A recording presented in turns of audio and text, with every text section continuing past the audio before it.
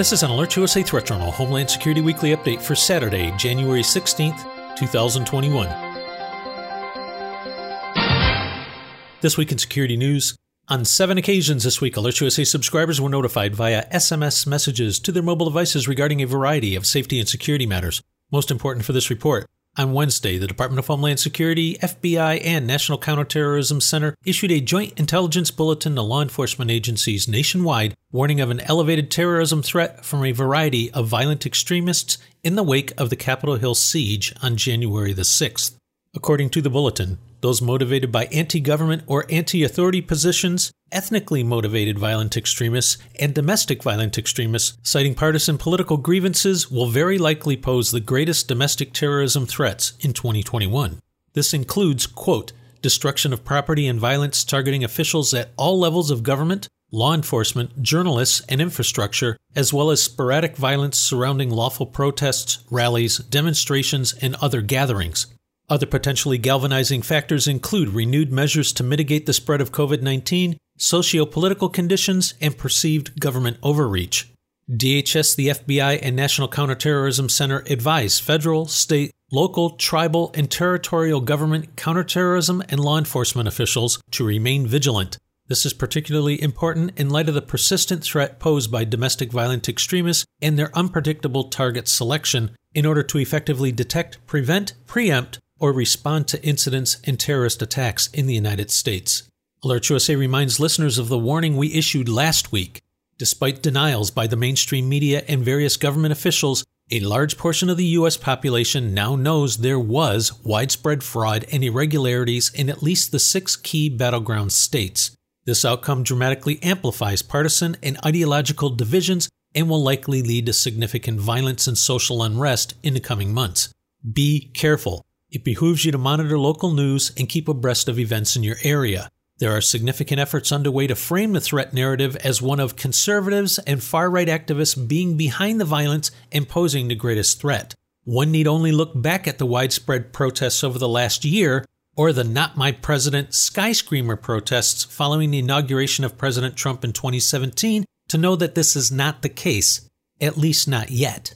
There are many angry people in the country. There are also many who feel emboldened by the election outcome and, using tried and true methods of pushing their agendas, will likely resort to continued public demonstrations and violence. In related news, on Monday of this week, Alert USA issued a warning message to subscribers urging vigilance in the run-up to the January 20th inauguration.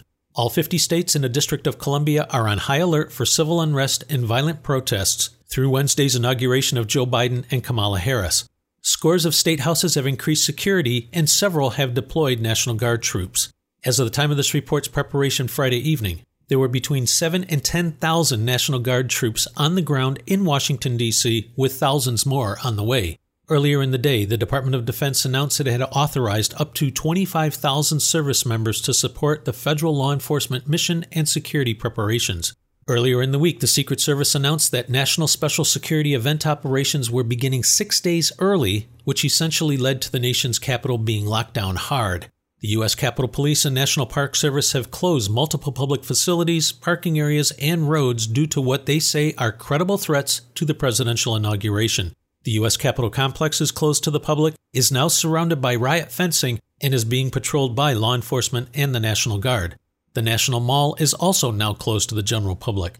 On Friday, the governor of Virginia issued a statement that 4 major bridges between Virginia and downtown Washington, D.C. will be closed to vehicular and pedestrian traffic from 6 a.m. on January the 19th to 6 a.m. on January the 21st. Between the pandemic and security threats, Washington, D.C. Mayor Muriel Bowser is asking the American public to not come to the city for the inauguration on January the 20th. Next up, in public health news, as of the time of this report's preparation Friday evening, there were 391,624 deaths in the U.S. attributed to the SARS-CoV-2 virus. More than 127,000 are currently hospitalized, and a mixture of lockdowns and social restrictions are in place across the nation. Hospitals and deaths as a result of the coronavirus continue to sweep Europe, with many nations back in lockdown mode. This is leading to growing levels of civil unrest and public demonstrations. In travel security news, on Tuesday of this week, Alert USA subscribers were notified that the Department of Homeland Security had extended the restrictions on non-essential cross-border travel with Canada and Mexico through February 21st.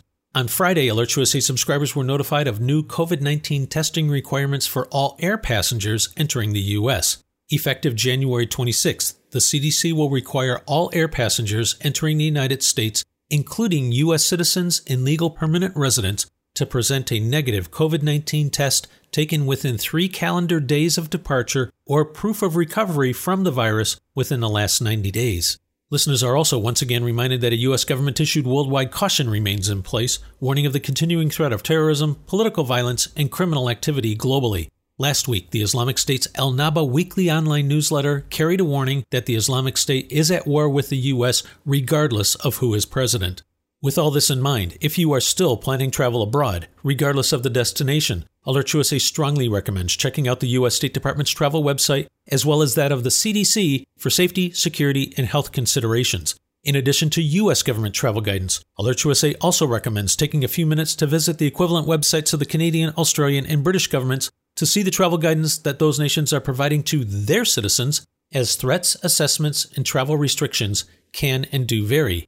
You can find more on these and other stories in the latest issue of the Threat Journal email newsletter. If you are not already a subscriber, simply visit threatjournal.com and sign up today. AlertsUSA continues to monitor the overall domestic and international threat environment and will immediately notify service subscribers via SMS messages and email of new alerts, warnings, and advisories, or any other factors which signal a change in the overall threat picture for American citizens as events warrant. This has been an AlertsUSA Threat Journal Homeland Security Weekly Update for Saturday, January 16th, 2021.